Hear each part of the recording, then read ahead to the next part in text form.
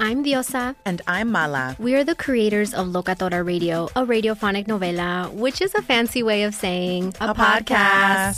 Welcome to Locatora Radio, Season 9. Love at first listen. We're older, we're wiser, and we're podcasting through a new decade of our lives. This season, we're falling in love with podcasting all over again. And getting to the heart of our stories. We're going places we've never gone before, and we're bringing you along with us. With new segments, correspondence, and a brand new sound. Season 9 is kicking off with an intimate interview with Grammy Award-winning singer-songwriter Natalia Lafourcade. What's giving you hope right now? Well, when I see what music does to people, it gives me a lot of hope. If you liked Locatora before, you're gonna love Season 9. Subscribe to our show and you'll see why Locatora is your prima's favorite podcast. Listen to Locatora Radio as part of the My Cultura Podcast Network, available on the iHeartRadio app, Apple Podcasts, or wherever you get your podcasts. I'm Tamika D. Mallory. And it's your boy, my son, the General. And we are your hosts of TMI. And catch us every Wednesday on the Black Effect Network, breaking down social and civil rights issues, pop culture, and politics, in hopes of pushing our culture forward to make the world a better place for generations to come. Listen to TMI on the Black Effect Podcast Network, iHeartRadio app, Apple Podcasts, or wherever you get your podcasts. That's right. Danielle Moody here, host of the Woke AF Daily podcast. We've been with iHeart for a year, and what a year it has been. As we head deeper into 2024 and yet another life-changing election cycle, Woke AF Daily is here to keep you sane and woke. Make Woke AF Daily your podcast destination for 2024 election news and analysis. Listen to Woke AF Daily Season 5 on the iHeartRadio app, Apple Podcasts, or wherever you get your podcasts. It's like the police knew who he was before they got here. From iHeart Podcasts. The medical school dean at USC was leading a secret double life. He's breathing right now? Yes, he's absolutely breathing. I'm a doctor, actually. A story about money, power, and corruption. When people fall in line, they fall in line. Looking back, I realized, everyone knew. I'm Paul Pringle, an investigative reporter for the LA Times. Listen to Fallen Angels, a story of California corruption on the iHeartRadio app, Apple Podcast, or wherever you get your podcasts. Hi, everyone. It's Sophia. Welcome to Work in Progress.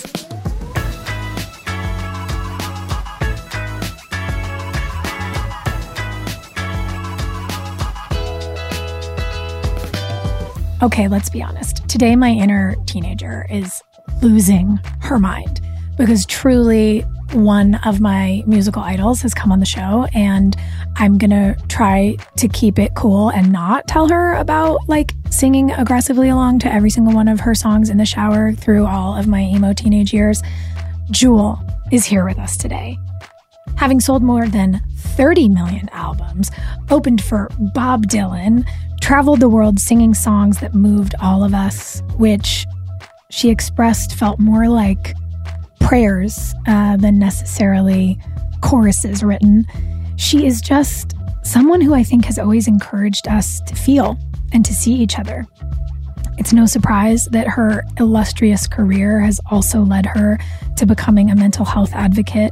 Through her platform, Inner World, she makes sure that people who don't have access to traditional therapy have access to the tools that can reduce anxiety and suicidal ideation. She does all of this while writing thousands of songs, parenting her young son, and being one of the most inspiring and thoughtful people I've ever had the pleasure of having a conversation with. And she's here today not only to talk about mental health, but the 25th anniversary of her album, Spirit. It was her sophomore record, and thanks to a very special fan, she has unearthed some rare recordings and is doing a re-release of the record with songs we've never heard, some new songs, and some of our favorites all rolled into one incredible album. Let's speak to Jewel about how she manages to do it all. Enjoy.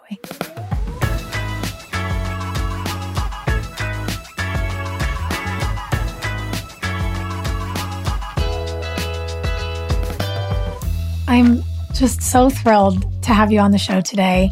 And I really want to do something with you that I like to do with a lot of people who join me, because so many people tuning in to listen to you know you as this incredible recording artist and a thought leader and an advocate and all of these big, beautiful things that you are, as a woman in the world. And I'm always really curious, if you look back in hindsight, at your life and career, if you look at yourself at, 8 or 9 years old, like little girl Jewel, do you see sort of threads of the same human? Were you always creative and artful? Do you feel like, who do you feel like she was as a little girl? Who was I at 8? Is that what you mean? Yeah. Let's see. 8 was a big year for me. It was the year my mom left. My parents got divorced, started living with my dad. My dad, had a lot of trauma, but we didn't know it. So we'd been this Mormon family up to then, very like family home evening and kind of very Leave It to Beaver, maybe even in Anchorage, Alaska. And then we moved to Homer. My mom left. My dad started drinking, smoking, being physically abusive. My dad and I started bar singing as a living. So it was a really radical life shift. So 8, I just remember being like a really huge shift in my life. What was I like? I was very observant, very watchful. And I say that's very consistent about who I am and what I'm like now. I'd say a lot of the things I began learning definitely started at that age. And I can definitely pinpoint several realizations I had at that age that stick with me to this day. Wow. I have asked, I think, 200 people that question and didn't have the realization that your answer just gave to me until you said it, which is, I was like, oh my God, it's so weird that, like, of all the years I could ask you about, I wonder why it would have been that one. And then I think my inner 8-year-old was like, you went through family trauma at 8 too. Maybe that's why you ask everyone what they were doing at 8. And I was like, oh my God, whoa. I can't wait to tell my therapist about this. That's wild. And that, that level of a shift at that age, I just imagine to be so formative. Trauma at any age, I guess, is, right? It definitely causes us to search. And there's some, great things that come of it. There's some things that I can think back on during that time of my life that were really helpful, that were really good realizations. And then other things, of course, just coping mechanisms, assumptions you make about yourself, your worth, and those types of things, which take years of unwinding. Yes, of course. And those assumptions and those connect the dots that our tiny brains tend to create or make, that as you develop in age, you go, oh, I see how I told that story, and I see how it just wasn't quite right. Yeah. We have we're little kids making up stories about why our needs aren't getting met or are getting met. Yeah. But it's fascinating. Yeah. It's a fascinating study. Wow. When you talk about how you and your dad started to perform together in that stage of life, was there music present in your house before this big shift? Was music a constant through line, or did it come into your life as a result of that shift in your family dynamic? Music was a constant. My parents had shows for tourists in hotels. And so it was like a family variety show. At like the cruise ships would, get off in Anchorage and then come to the hotel. And this dinner show would happen where my mom and dad put on a show. There was a film about my grandfather and grandmother who helped settle Alaska. And so my dad was part of this original pioneering family in Alaska. But all my aunts and uncles sang, all of my cousins singing was really developed because of my grandmother. She had been an aspiring opera singer and a poetess. And she left those dreams behind to escape Germany during the Second World War and taught all of her kids to sing and write. So I had a really artistic family. That's an incredible family legacy. And yeah. And as you got older, I remember, gosh, it's crazy to think that we're talking about this 25-year anniversary of the record, and you've done this beautiful reissue, and there's all these new songs on it. I'm like, oh my God, 25 years ago. Yeah, that is when I was like in my real emo feelings, like singing along when it premiered in my room. I remember even then as a teenager, reading about your stories and hearing the way you spoke about making art when I was still trying to figure out if that was something I was going to do. And I remember being so struck then about you talking about experiencing a period of homelessness as a teen. Because thinking about it and going like, what would I do? How would I make it through that? Like, would me or any of my friends, be so capable? Would we be able to create something beautiful out of something hard? Looking back on that now, what do you recall from that period? Because I remember reading that, you turned down this big record deal during that time. And I think like when I was a teenager, I couldn't believe the wherewithal and the drive that you had. And now as a 41-year-old woman, I'm like, girl, how did you do any of that? What is it like to kind of reflect on that, on this, or during this anniversary moment? Yeah. Life gives us so many good things along with the bad. I was raised in this pioneer state where there weren't gender roles. I was raised on a ranch where there weren't gender roles. Wow. My aunts shoed their own horses and built their own log cabins. I was taught to work. I wasn't taught to work differently because I was a girl. I was expected to figure things out and get things done. And so even though I had a lot of things going against me, like abusive household and those things, that was a really good thing going for me. I didn't know that I was lesser because I was a female. And part of my natural resources, we develop negative coping mechanisms, but sometimes I think there's something else called brilliant resilience. We tap into parts of our nature that are an innate gift to us. One of my innate gifts was I was very independent. I just was. I was the kid that didn't mind not being at the sleepover or, just doing my own thing or sitting quiet. So when I wanted to move out at 15, that felt better. Taking on, rent and trying to pay rent and trying to take on jobs felt better to me than staying in a house with my dad, who wasn't nice to me. And so that was that independent thing that really worked for me. And then being raised in Alaska as well and around nature doesn't lie. If you know how nature works, you know how physics works. And so there's no shortcut. Hardwood grows slowly, takes a long time. Softwood grows quickly, falls over. So you kind of put all this together.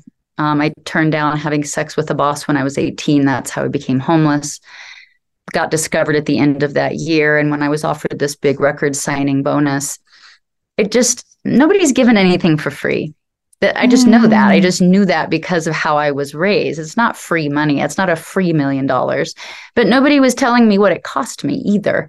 And so I had to educate myself. What is the cost of this free $1 million? And is that a cost I want to pay? And it turns out that wasn't a cost I wanted to pay. It would have leveraged me. It would have meant I had to have a really successful album, which nobody can force a successful album. So that's ridiculous and a lot of pressure to put on yourself, which wasn't pressure I wanted. And then when I learned how the contracts worked, the math was just, I'd have to sell so many albums to repay it. It was a loan. Yeah. And that's just not what I wanted. I wanted a career. And so my motto was hardwood grows slowly. And so I had to make sure that I was building and I was advocating for myself and that I was building something that would protect art and protect me to have what I actually wanted, which was a long-term career. I mean, it's mind-blowing. First of all, hardwood grows slowly is such a good motto.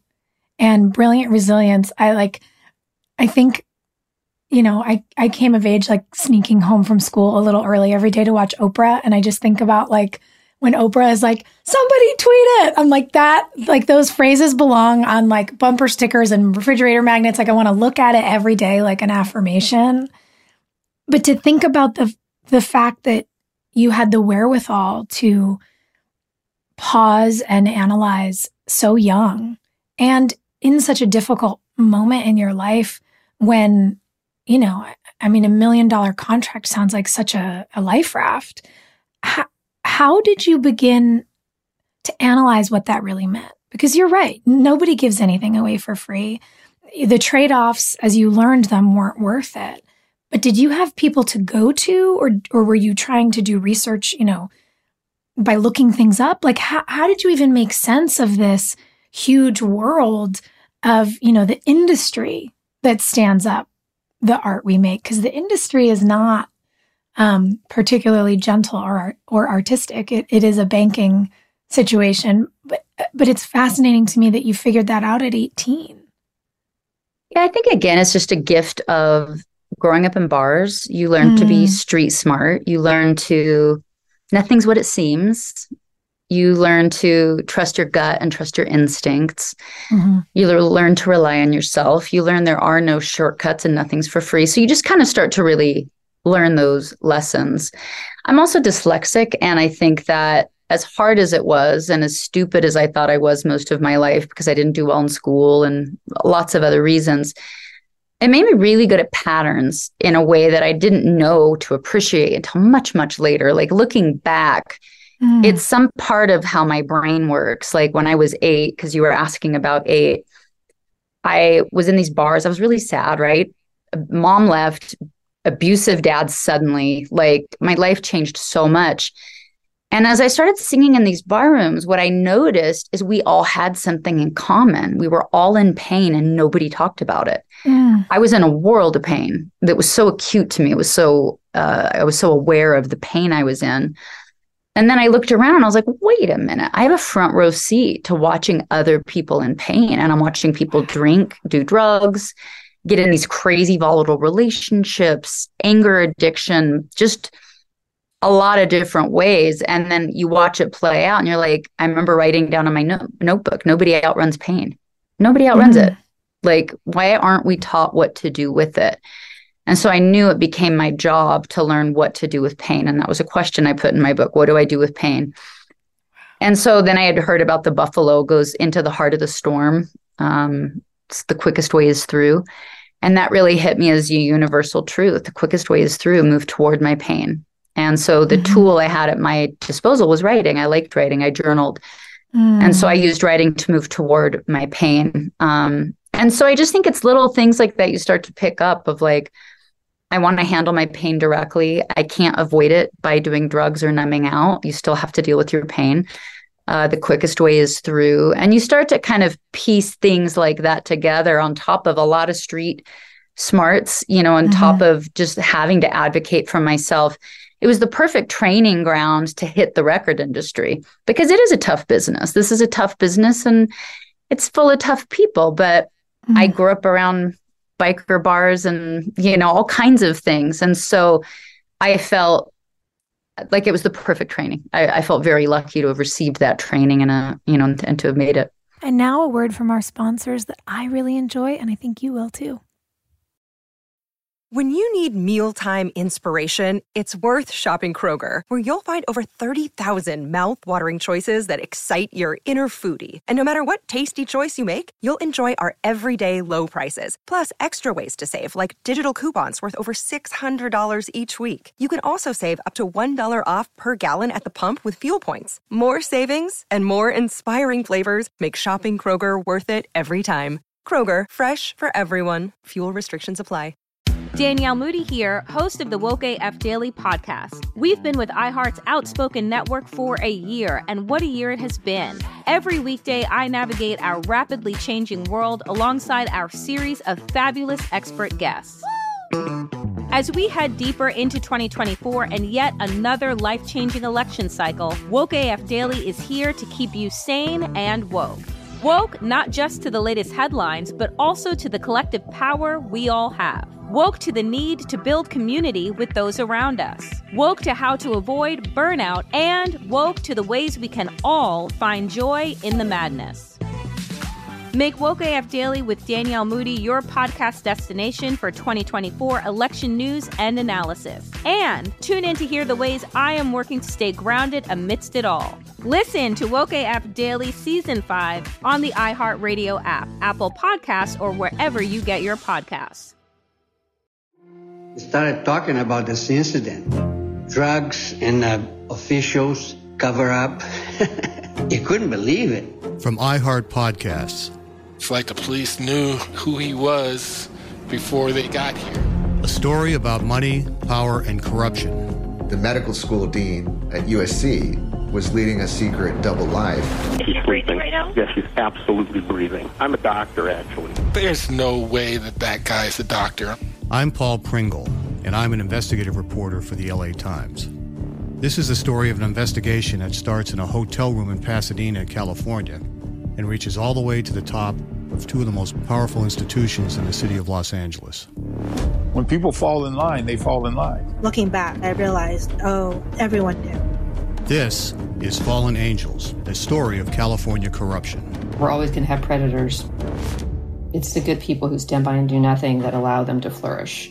Listen to Fallen Angels, a story of California corruption on the iHeartRadio app, Apple Podcast, or wherever you get your podcasts. Hey everybody, welcome to Across Generations, where the voices of Black women unite in powerful conversations. I'm your host, Tiffany Cross. I want you all to join me and be a part of sisterhood, friendship, wisdom, and laughter. In every episode, we gather a seasoned elder. But even with a child, there's no such thing as the wrong thing if you love them. Myself, as the middle generation. I don't feel like I have to get married at this big age in life, but it is a desire I have and something that I've navigated in dating. And a vibrant young soul for engaging intergenerational conversations. I'm very jealous of your generation that didn't have to deal with Instagram and Tinder. This is Across Generations, where Black women's voices unite, and together, you know how we do, we create magic. Listen to Across Generations podcast on the iHeartRadio app, Apple Podcasts, or wherever you get your podcasts.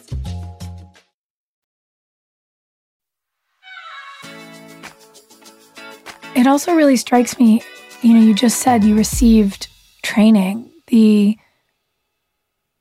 What must have been your natural inclination toward being such a receptive and observational human being, even in a tiny little body, to go through those shifts you were going through and to be able to see the universal truth around you from such a young age.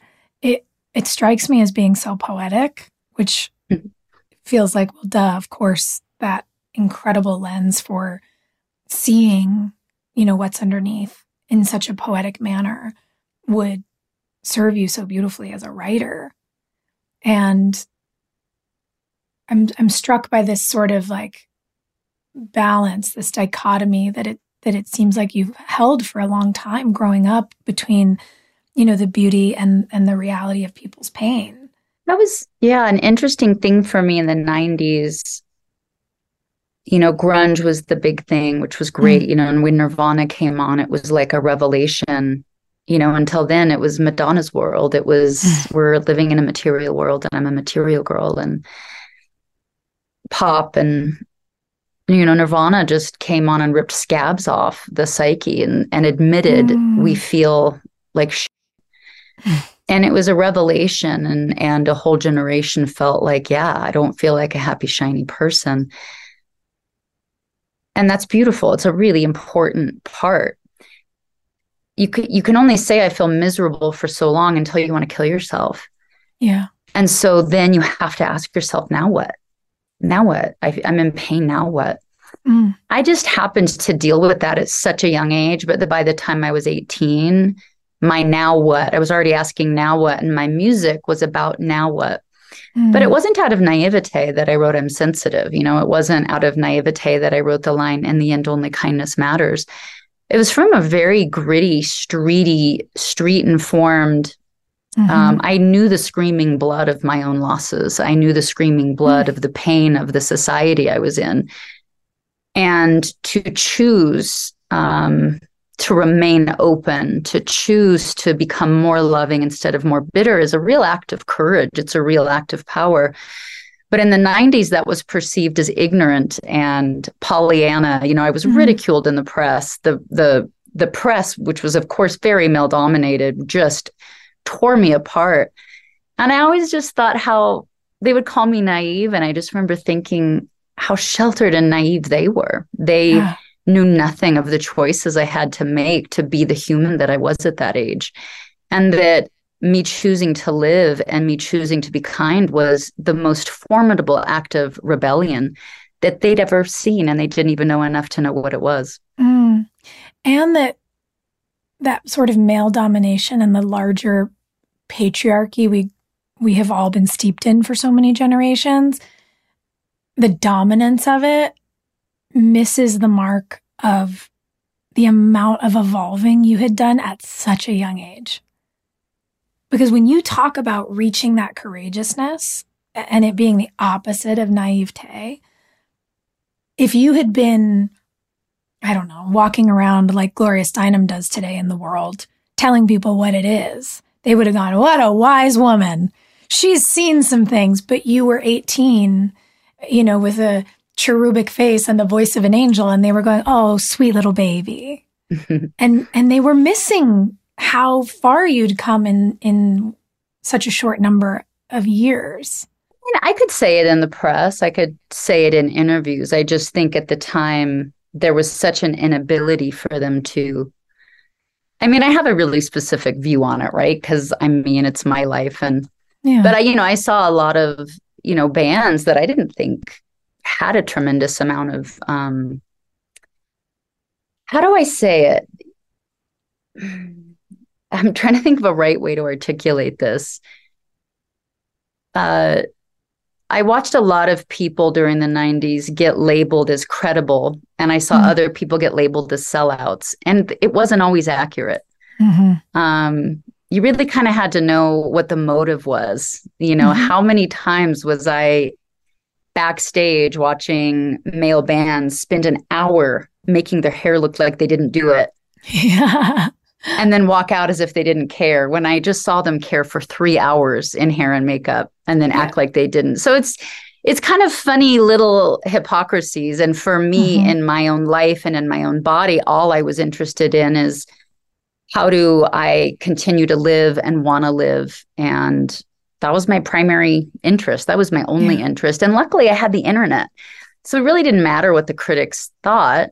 What really mattered is I was able to have direct access to people like you. I was able to have direct access and directly talk to people. And so I could tell them. They actually knew the thrust of where I was coming from. And that was amazing. Like, it was a miracle.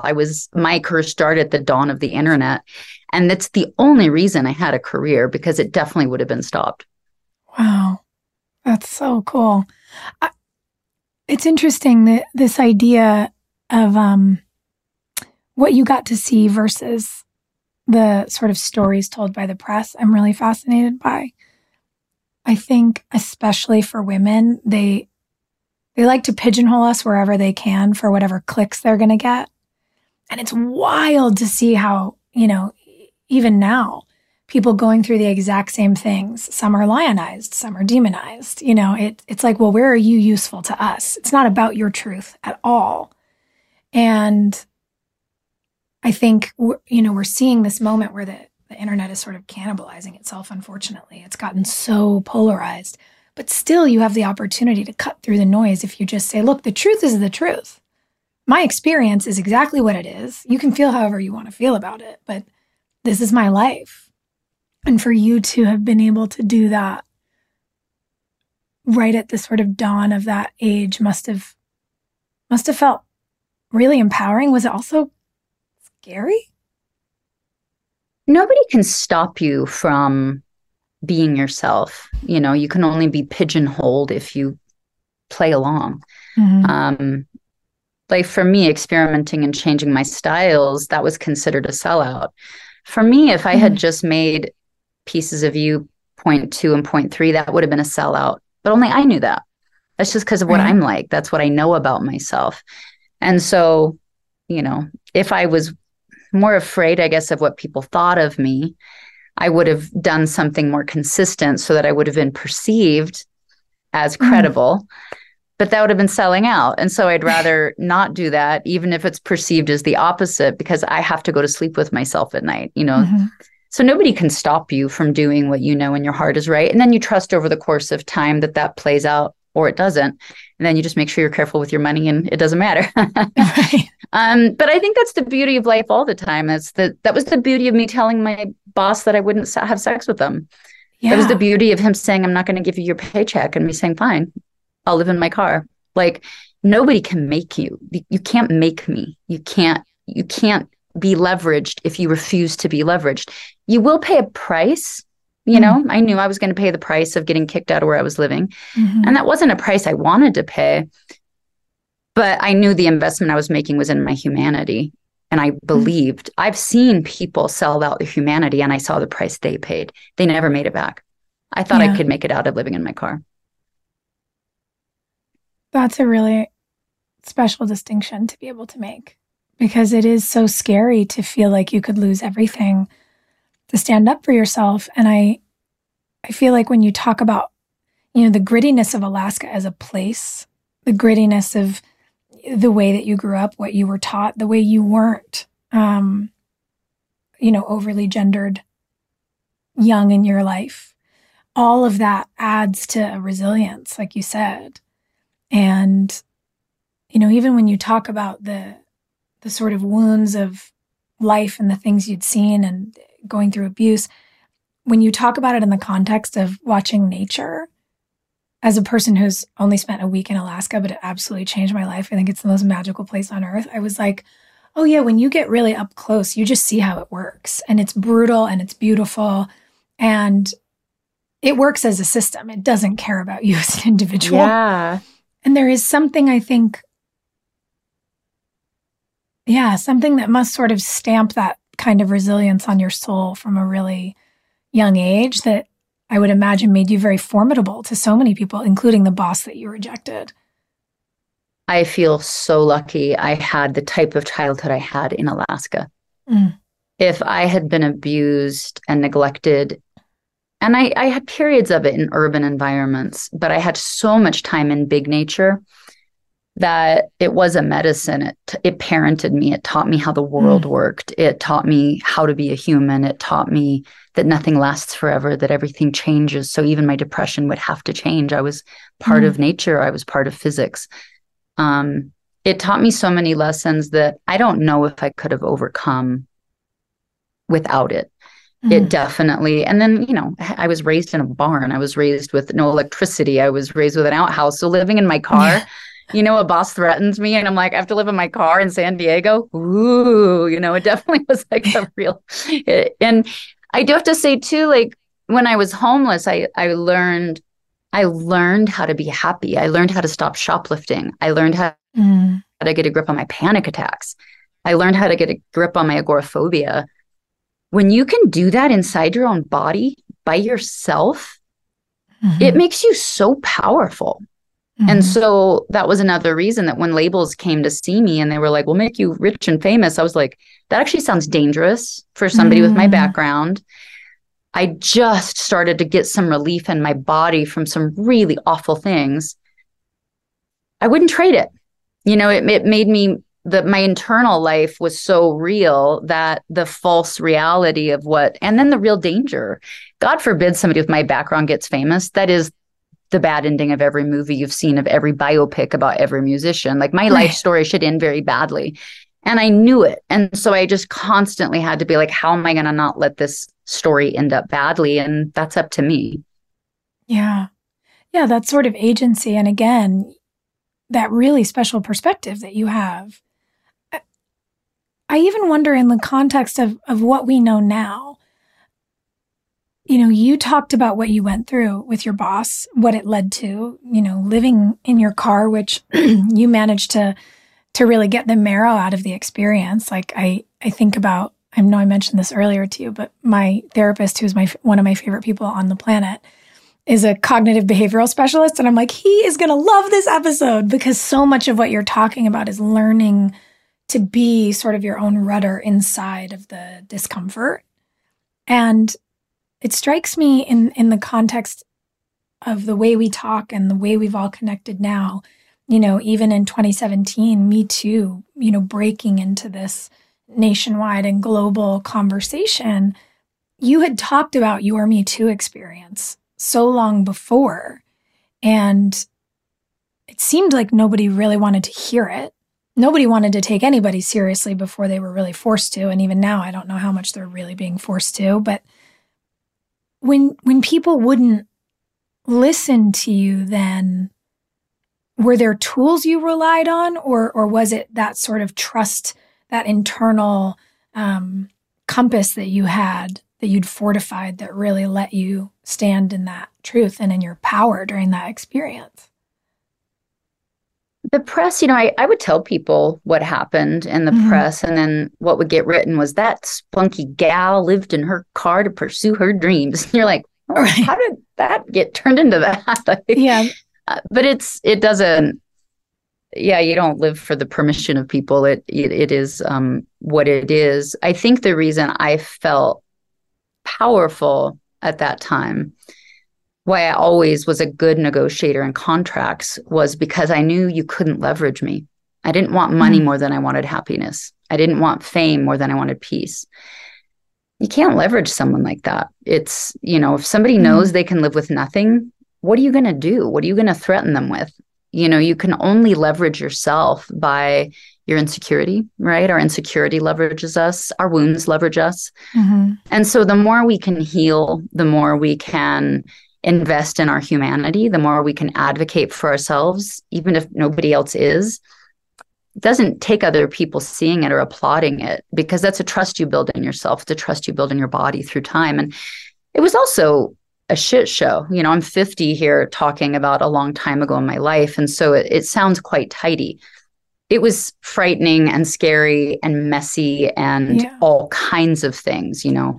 But you just keep putting one foot in front of the other and saying, you know, that guiding principle that guides you, it's really good to know what those are. And for some reason, I was very interested in what I actually ended up developing during that year of homelessness was DBT and CBT tools for myself. I developed behavioral tools because I realized my behavior was driving my life, right? Like my shoplifting was going to get me arrested.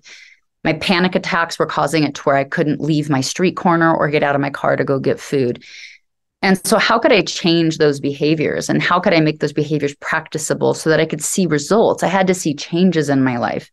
It couldn't just be a theory. I had to actually get results. And so again, when you start to develop those kinds of tools and you start to like get those kinds of results for yourself, it just, again, it made me value. And what I did, like for my record career, I decided to sign that contract because I made myself a promise that was this North Star guiding principle of my number one job is to learn how to be happy. I knew I didn't know how. I wanted to know if it was a learnable skill. Was it a teachable skill? It wasn't ever taught in my family history. So I had to learn a new emotional language. You know, the language I was taught emotionally led to misery, abuse, and addiction. So I didn't learn a new emotional language. There was no college. So I had to put that together. My number two job was to be a musician. And under musician, I wanted to be an artist more than I wanted to be famous. And so with those guiding principles, I let myself sign that contract. And I'm really proud. I am very proud to be 49. Really proud to be 49. And I've never let those promises down. And it wasn't perfect. And it's been messy. And it's been wildly messy. Yeah. But I've always made every decision trying to live up to those two goals. And those goals are enough to, again, help the trajectory. It gets you there in the long run. It's some of this in the meantime, but you end up over here. And now a word from our wonderful sponsors. Danielle Moody here, host of the Woke AF Daily podcast. We've been with iHeart's Outspoken Network for a year, and what a year it has been. Every weekday, I navigate our rapidly changing world alongside our series of fabulous expert guests.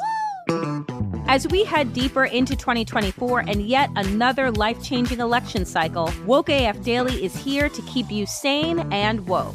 Woke not just to the latest headlines, but also to the collective power we all have. Woke to the need to build community with those around us. Woke to how to avoid burnout, and woke to the ways we can all find joy in the madness. Make Woke AF Daily with Danielle Moody your podcast destination for 2024 election news and analysis. And tune in to hear the ways I am working to stay grounded amidst it all. Listen to Woke AF Daily Season 5 on the iHeartRadio app, Apple Podcasts, or wherever you get your podcasts.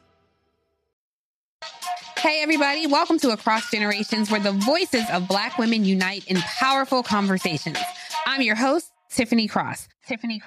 I want you all to join me and be a part of sisterhood, friendship, wisdom, and laughter. In every episode, we gather a seasoned elder. But even with a child, there's no such thing as the wrong thing if you love them. Myself as the middle generation. I don't feel like I have to get married at this big age in life, but it is a desire I have and something that I've navigated in dating. And a vibrant young soul for engaging intergenerational conversations. I'm very jealous of your generation that didn't have to deal with Instagram and Tinder. This is Across Generations, where Black women's voices unite, and together, you know how we do, we create magic. Listen to Across Generations podcast on the iHeartRadio app, Apple Podcasts, or wherever you get your podcasts. We started talking about this incident. Drugs and officials cover up. You couldn't believe it. From iHeart Podcasts. It's like the police knew who he was before they got here.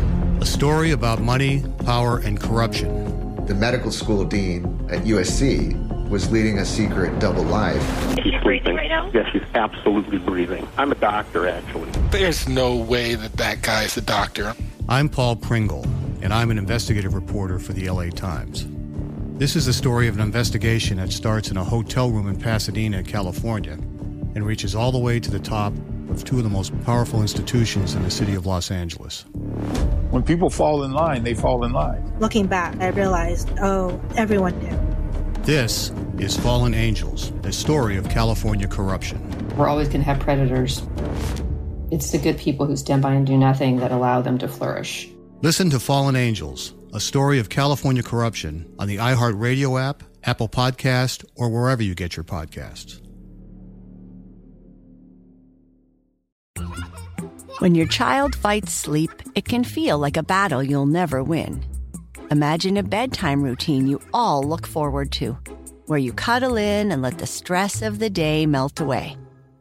Welcome to Sleep Tight Stories, a calming weekly podcast that brings bedtime stories, cuddles, and comfort to families worldwide. The stories are quirky, relatable, and spark wonder without overstimulation, so listeners can fall asleep and stay asleep. Each episode is narrated by me, Cheryl McLeod, a second-grade teacher, and written by my husband, Clark, an eternal second grader at heart. Tune in tonight and bond over a story before drifting off to sleep. Make bedtime the sweetest part of your day. Sleep Tight Stories. Listen to Sleep Tight Stories on the iHeartRadio app, Apple Podcasts, or wherever you get your podcasts.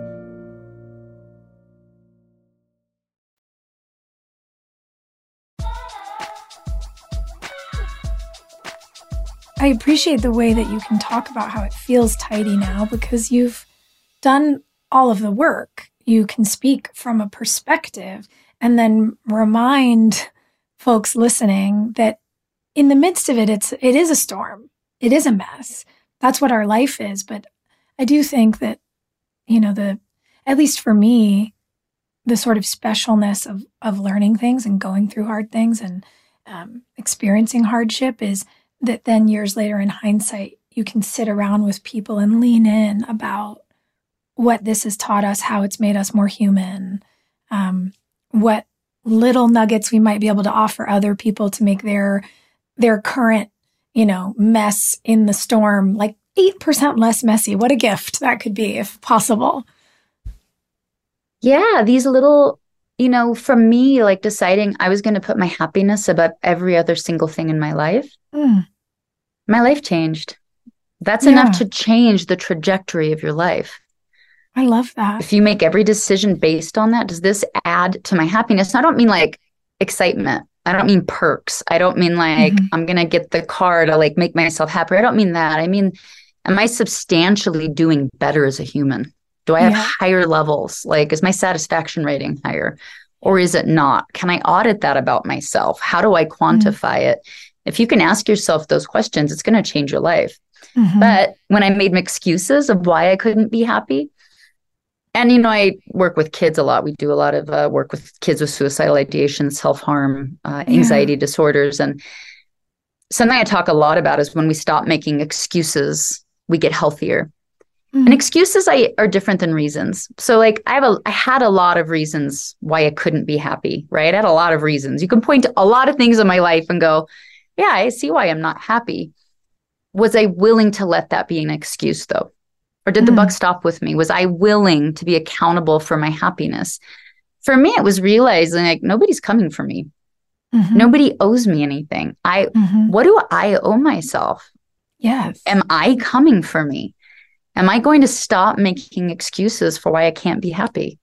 I know I have a lot of reasons to not be, but am I going to make excuses for it anymore? I'm an adult. Now what? You know? Yeah.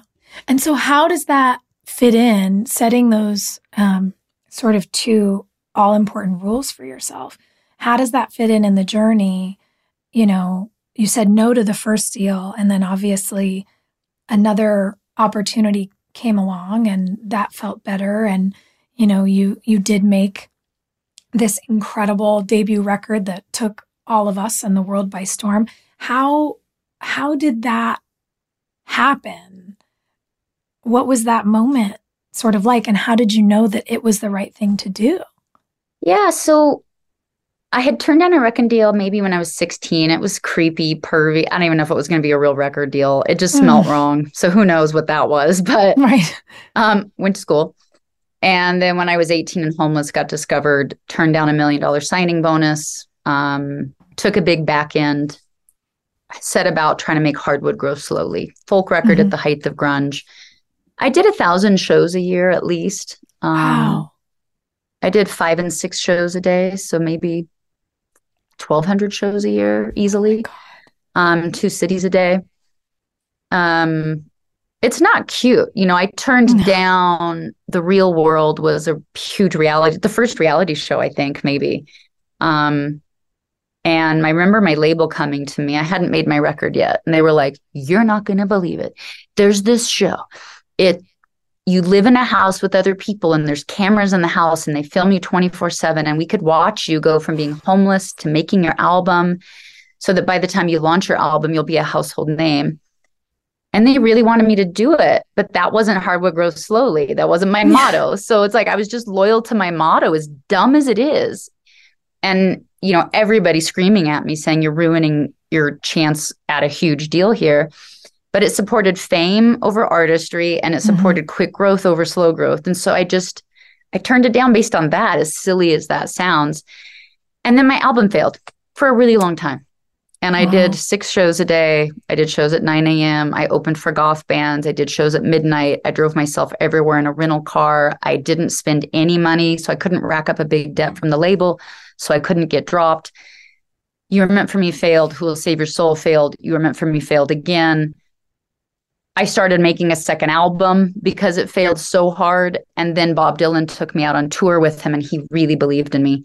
And I was like, you know what? If Bob Dylan's the only one that likes me, it. Yeah. Like, and he was like, doing pretty great when Bob Dylan gives you the that stamp. album, Don't Give Up, stay solo acoustic. And it just kind of gave me a courage to go into year 2 of failing. Exhausted. You know, I've done thousands of shows at this point and it started to take off. And then it took off. And once it did, it started selling like 1 million albums a month for over a year. It was insane. Whoa. So you get to Spirit, the album I'm re-releasing right now. And it was like, ooh, sophomore slump. How will she do it? And you're like, wow, what a terrible thing to tell somebody. I didn't even know that term existed, but thanks for putting that in my mind. Yeah, thanks for giving me an anxiety dish for dinner. Yeah. And then I was like, wait a minute. I can perceive this one of 2 ways. Like this can be the most pressure because I had this huge success, or I'd made a really good record contract and I'm rich. And I don't ever have to make a penny again if I don't spend it. And I know I don't have to spend money. I know I can live simply, and that will buy me the fact that I don't have to have this pressure on me. I get to do whatever the F I want. Again, I still get to do whatever the F I want. And so that's where you just put all the voices for me out of my head. Don't think about what's happening at radio. Don't think about what You Were Meant for Me sounded like. And I wrote Hands, which sounded completely different. It was a very simple plea. In the end, only kindness matters. And if I could tell the world one thing, it'd be that we're okay. I mean, it's a prayer. It's such a strange song to write, but it's what was in my heart. And I didn't care if it was a hit or not. And that gives you so much liberty. Mm-hmm. Yeah, when you aren't worried about making people like something, but instead you want to do what feels right to you. I was reading an article this week about Andre 3000's new album, and he's just like, look, I don't know what to say to anybody anymore. I want to play the flute. And I was like, this is the coolest thing I've seen anybody do in a long time. And I think artists like him, artists like you who, you've experienced like the biggest universe of success possible in music and art making, and you still stay true to the thing that feels good in your chest and coming out of your mouth. Like that is hugely profound. I would imagine in your own experience, but I will say as a person who loves music and makes a different kind of art, it's so moving for me to watch. It's a great reminder to not get caught up in all of the things that people try to put on us that aren't ours. Yeah. Yeah, I made an album, last year, I guess I put it out, called Freewheeling Woman. And it's the first album I've written from scratch. I've always had thousands of songs. So even like for a pop album, I didn't have to write a pop album. I just had at least 100 pop songs in my catalog, or country songs, or whatever genre I wanted. But I wanted this to be who I was at that age, 47 or something, when I was writing it. And it was a trip because a song should have a chorus coming in at 30 seconds. Just dumb shit you shouldn't know. It doesn't help art. And not having a lot of female singer-songwriter role models. We don't see many of us make it. We've seen Madonna and Cher, but we just haven't seen like Joni Mitchell and those women come through these phases in our life, through mothering, through writing through these phases. And quite frankly, we don't see many songwriters writing well past their 20s in general, male or female. And so it was a really interesting thing for me to like get this album from scratch, out of the ground of my being, of who I was now. And it felt so empowering. And it was also the most difficult thing I'd ever done, because I had to really face insecurity. I had to face former sounds and versions of myself. I had to find a way of sounding free in my body again. And only I could tell when that was happening. It was a total trip. Wow, that's so cool. I guess I never thought about, like in my brain, I'm seeing it like you have this huge Dropbox of like Dropboxes, just folders and folders everywhere of like thousands of songs. And to have to, or I guess want to, from the place you are in this moment, create something all new and not have any of those thousands of folders influence it. That's got to be a real trip. It was really an interesting thing, because I wanted to do it as a woman. I wanted to do it as a full-grown woman. I wanted to do it as a mom. I wanted to do it as a woman that lived through a divorce. I wanted to do it as a woman whose society says, you quit having value. I wanted to do it as a woman that felt powerful for who and what I was now, and not what I often saw women do in my career, which was still try to wear whatever, act like you're young and not talk about your child and not talk about birth and all of these things. And so it was a really interesting and really cool. I mean, I think I wrote 200 songs to get the 12 that I liked finally. Wow, that's incredible. And it sounds to me like what you're talking about is really from this place of full embodiment. I'm going through my own version of this story, not with a kid involved, but people will sort of check in and be like, whoa, divorce and this and that, and how are you doing? And it's not that it's easy. It's that I've never felt more embodied in my life. I've never known myself this well. I've never been in this much integrity or this mentally healthy. And if I had to do it all again and make the mistakes I've made to get here, okay. And I don't know, I get to do this thing where I ask questions and I get to put these stories into characters when I film on a, stage somewhere. But this idea for you as a songwriter that you get to take all of that and tinker and make and write, and it's 200 to get to 12. I'm so fascinated and like enamored by the whole journey that you're describing. It's so inspiring. Yeah, I relate to what you're saying about, a divorce. It isn't fun at all. But when you can realize I've made a mistake, my life isn't the shape I need it to be. Yes. The shape that I've purposefully built is making me feel like a prisoner inside of it. I'm dying of unhappiness inside the shape I built. Yes. I have to burn it down. It's powerful. It's an act of courage. And again, it's not like I'm just recommending, I don't suggest everybody go get divorced. I don't think it's something to aspire to. But if you find yourself in that position and you find yourself with a match and you have the choice of burning your own life down to the ground and starting over, which is heartbreaking and full of grief, but because you believe in a vision of what you can feel like in your body and how to do it differently with humility, without bitterness, without hostility, and just because you know that that's waiting for you in life still, it's a powerful thing.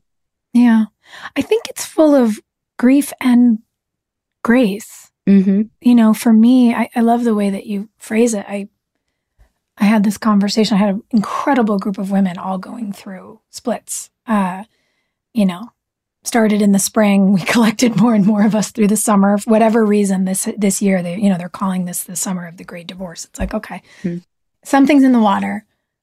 But I remember saying at one point, I said, I built this beautiful house, but I built a house for someone else. This isn't my house. This isn't for me. And that's not easy to admit, but I think it's better than not admitting it. Yes. It's better than living it trapped in a beautiful prison. Yeah.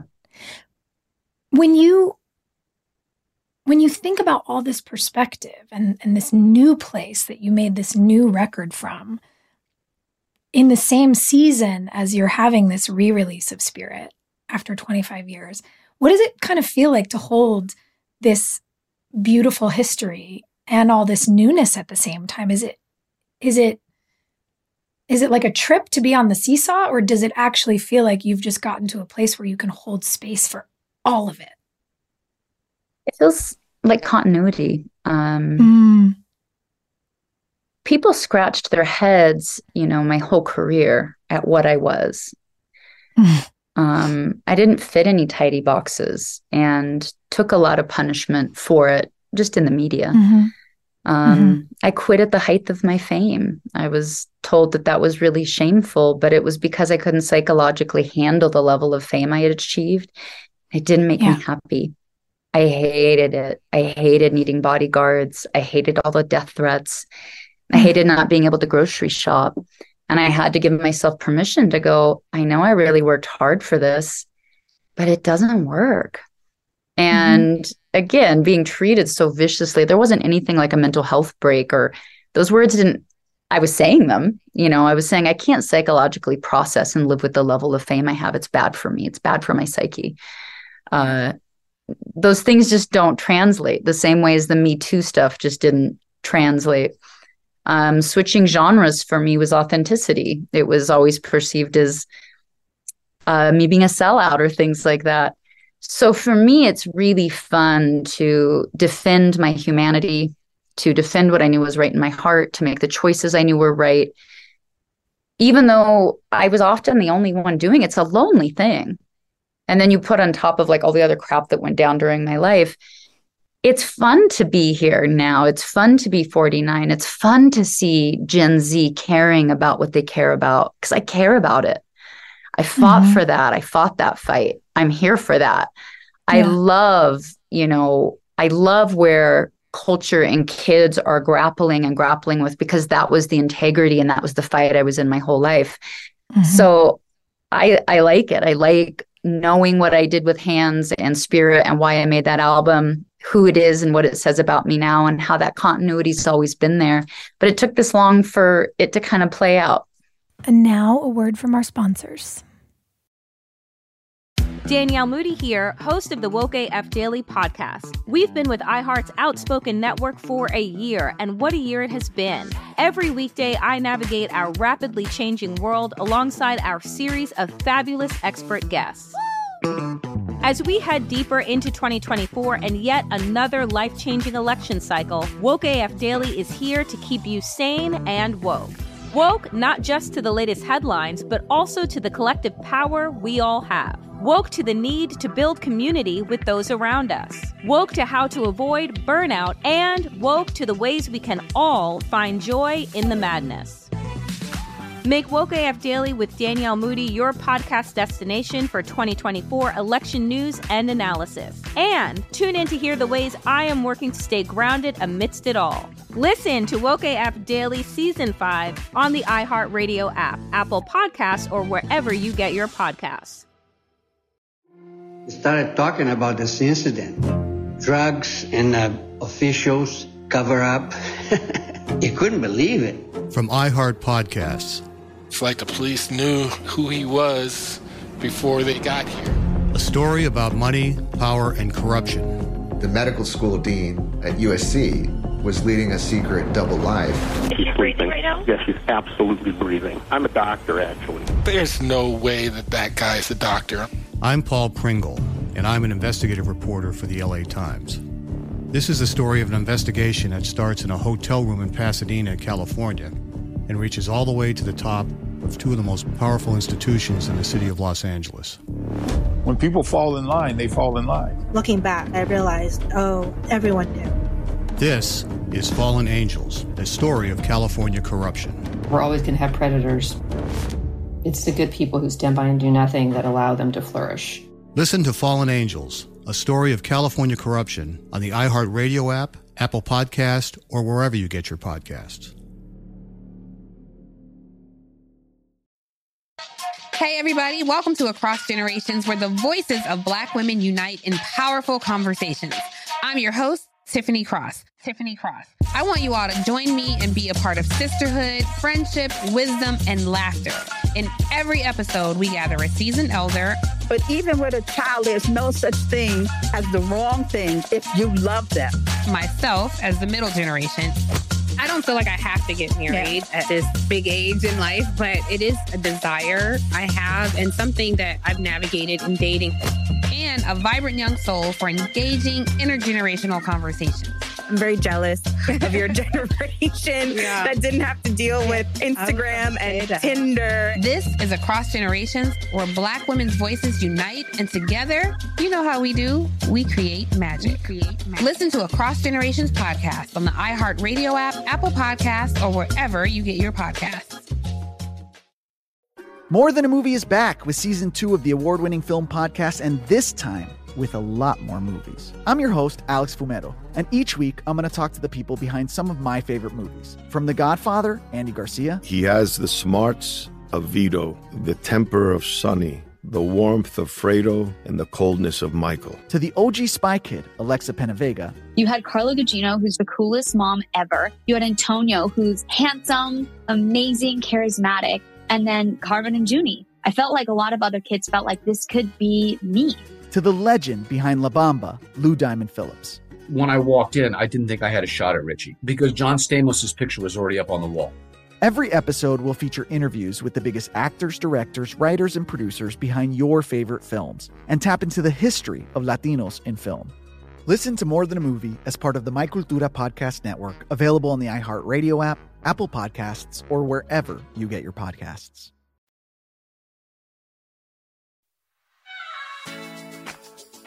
You touched on this earlier, but it feels like the energy of it is in this moment as well with your art, that you've used your art to be such a strong advocate for mental health and for these conversations around awareness. especially with young kids. I think it's so beautiful, the work you do, the conversations that you promote with them. And I know that this is the second year that you've done your Not Alone challenge. And I would just love to tell the folks at home listening to this a little bit about it and, what it is, how you started it, how they can get involved if they're so inclined. Yeah, about 22 years ago, my business partner, and I started a youth foundation around mental health, again, when nobody was talking about it. We have one of the highest success rates now in the world of helping kids with suicidal ideation and anxiety disorders. And we do it without traditional therapy. Not that I'm against it, I'm all for it, but not everybody has access to it. Yeah. And that's unacceptable to me. And there's too many DBT and CBT skills that are teachable in group settings that get tremendous results. Yeah. That are free and scalable if we can figure out how to do that. So that's what we do in the foundation. The Not Alone Challenge is a huge campaign. It's a social media challenge, #NotAloneChallenge. We have celebrities, CEOs, athletes of all types talking about mental health, why it matters to them, and then donating an auction item. There are incredible, insane auction items that you can bid on. And then there's also just like swag you can buy, like a sweatshirt or things like that all raises money to make sure that we can put tools into the hands of people that are living in what I call mental health deserts. People that have access to technology or a cell phone, maybe, but not access to a therapist. And so how can we put tools in their hands? Right now, we have a shortage of 500,000 therapists in America. We think that if everybody were to seek help that needed it, we about 5 million therapists short. So for a real problem, we have to figure out what to do with mental health in a different way. And the Not Alone Challenge and the other company I started, Inner World, are really about solving that. Yeah, that's so special. I mean, I think to your point, figuring out what skills are teachable and really life-changing. I mean, for me, figuring out how to begin to manage my anxiety has absolutely changed my life. And, I count myself as very lucky working in an industry like the one that we all work in so often to have healthcare because I'm a union worker. But so many people in our country just don't have that. And I think to tackle and knock down these barriers to care is like one of the coolest things I see people do. And so I just personally, and I'm sure on behalf of everybody at home listening to you talk today, I just want to say thanks. It's a big, beautiful mission that you made yours, and I'm really inspired. Yeah, Inner World is centered around DBT and CBT skills in group settings taught by lay people. So it isn't a therapist teaching it. You're in a virtual environment with like 30 other people. It's anonymous, and there's a trained guide that we train, but in skills. And so just as you know, because you have a CBT, specialist, you learn these skills. So like if I was to describe them to, your audience, it'd be like, we have a lot of people with social anxiety or agoraphobia. They don't leave their homes. And so we say, what's your goal? To go grocery shopping. What's your worst case scenario? What's your worst fear if you go grocery shopping? And they write that down and they say it out loud, maybe to the whole group. It's 30 people, all anonymous. Then you say, all right, if that happens, God forbid, your worst case scenario happens, what's your plan? You make a plan. Who will you call? What will you do? Step-by-step plan. And you say, all right, what's the best case scenario? And then they write that down. And then you say, we don't get to control the outcome, but if we could influence it, what could we do to influence the best thing happening? And so armed with that type of tool that you can practice and then have these really behavioral-based tools, we just were actually able to publish 2 papers showing we're as effective as traditional therapy. And it's all virtual. It's all anonymous. It's pretty cool. That's so neat. That is so cool. What an amazing thing to just wrap your arms around and say, we can do this. And, I know I was thinking about that sort of visualization of you like holding this whole new project and this 25-year anniversary project. And then I think about your arms holding this, cause-based project. And it's like you've managed to wrap your care around so many things, for others and for yourself. And I think it all stems from my job never changed from when I was 8. What do I do with pain? Why is anybody talking about it? And I've just been loyal to that. I've been loyal to what do I do with pain? And songs are how I dealt with pain. It was my medicine. Turned out to be medicine for other people, which was such an honor. I got to have a career based on authenticity, based on my medicine. Like, that's profound for me. It's been such a gift. And then to have a second career now based on the exact same thing, it was the same. My music is a side effect of learning what to do with pain. My skills and my tools are just a side effect of me saying, what do I do with pain? How do I want to live? And so it hasn't been having to like wrap my arms around something enormous. It's been trying to solve a problem for myself and realizing in doing so, you solve a problem for someone else.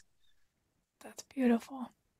So from this perspective, this moment where you're able to look at all of these things, what feels like moving forward in your life? What feels like your work in progress currently or perhaps on the road ahead?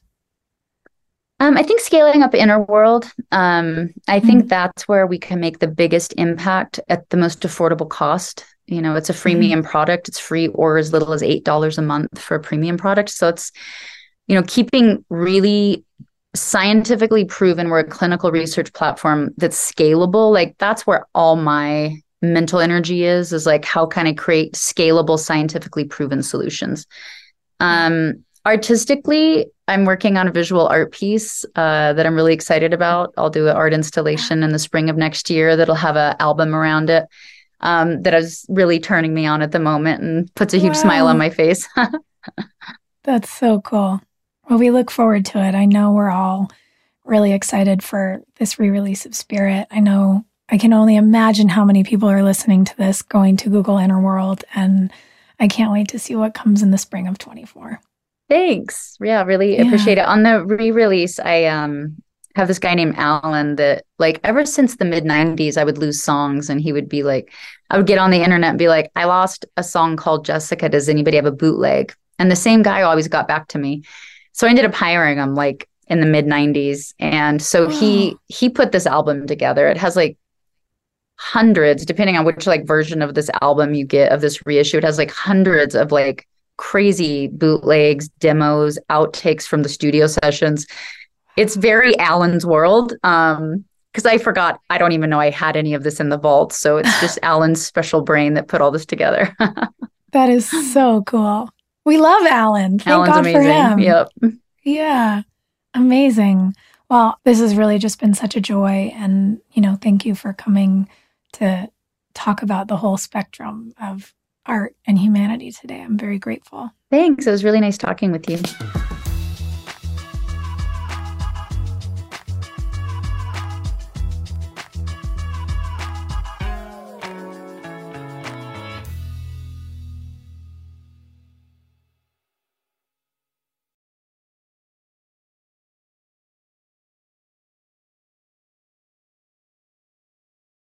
I'm Diosa. And I'm Mala. We are the creators of Locatora Radio, a radiophonic novela, which is a fancy way of saying a podcast. Welcome to Locatora Radio, Season 9. Love at first listen. We're older, we're wiser, and we're podcasting through a new decade of our lives. This season, we're falling in love with podcasting all over again. And getting to the heart of our stories. We're going places we've never gone before, and we're bringing you along with us. With new segments, correspondence, and a brand new sound. Season 9 is kicking off with an intimate interview with Grammy Award-winning singer-songwriter Natalia Lafourcade. What's giving you hope right now? Well, when I see what music does to people, it gives me a lot of hope. If you liked Locatora before, you're going to love Season 9. Subscribe to our show and you'll see why Locatora is your prima's favorite podcast. Listen to Locatora Radio as part of the My Cultura Podcast Network, available on the iHeartRadio app, Apple Podcasts, or wherever you get your podcasts. I'm Tamika D. Mallory. And it's your boy, my son, the General. And we are your hosts of TMI. And catch us every Wednesday on the Black Effect Network, breaking down social and civil rights issues, pop culture, and politics in hopes of pushing our culture forward to make the world a better place for generations to come. Listen to TMI on the Black Effect Podcast Network, iHeartRadio app, Apple Podcasts, or wherever you get your podcasts. That's right. Danielle Moody here, host of the Woke AF Daily podcast. We've been with iHeart for a year, and what a year it has been. As we head deeper into 2024 and yet another life-changing election cycle, Woke AF Daily is here to keep you sane and woke. Make Woke AF Daily your podcast destination for 2024 election news and analysis. Listen to Woke AF Daily Season 5 on the iHeartRadio app, Apple Podcasts, or wherever you get your podcasts. Hey, everybody. Welcome to Across Generations, where the voices of Black women unite. I'm your host, Tiffany Cross. Join me and be a part of sisterhood, friendship, wisdom, and laughter. We gather a seasoned elder, myself as the middle generation, and a vibrant young soul for engaging intergenerational conversations. Prepare to engage or hear perspectives that literally no one else has had. Listen to Across Generations podcast on the iHeartRadio app, Apple Podcasts, or wherever you get your podcasts.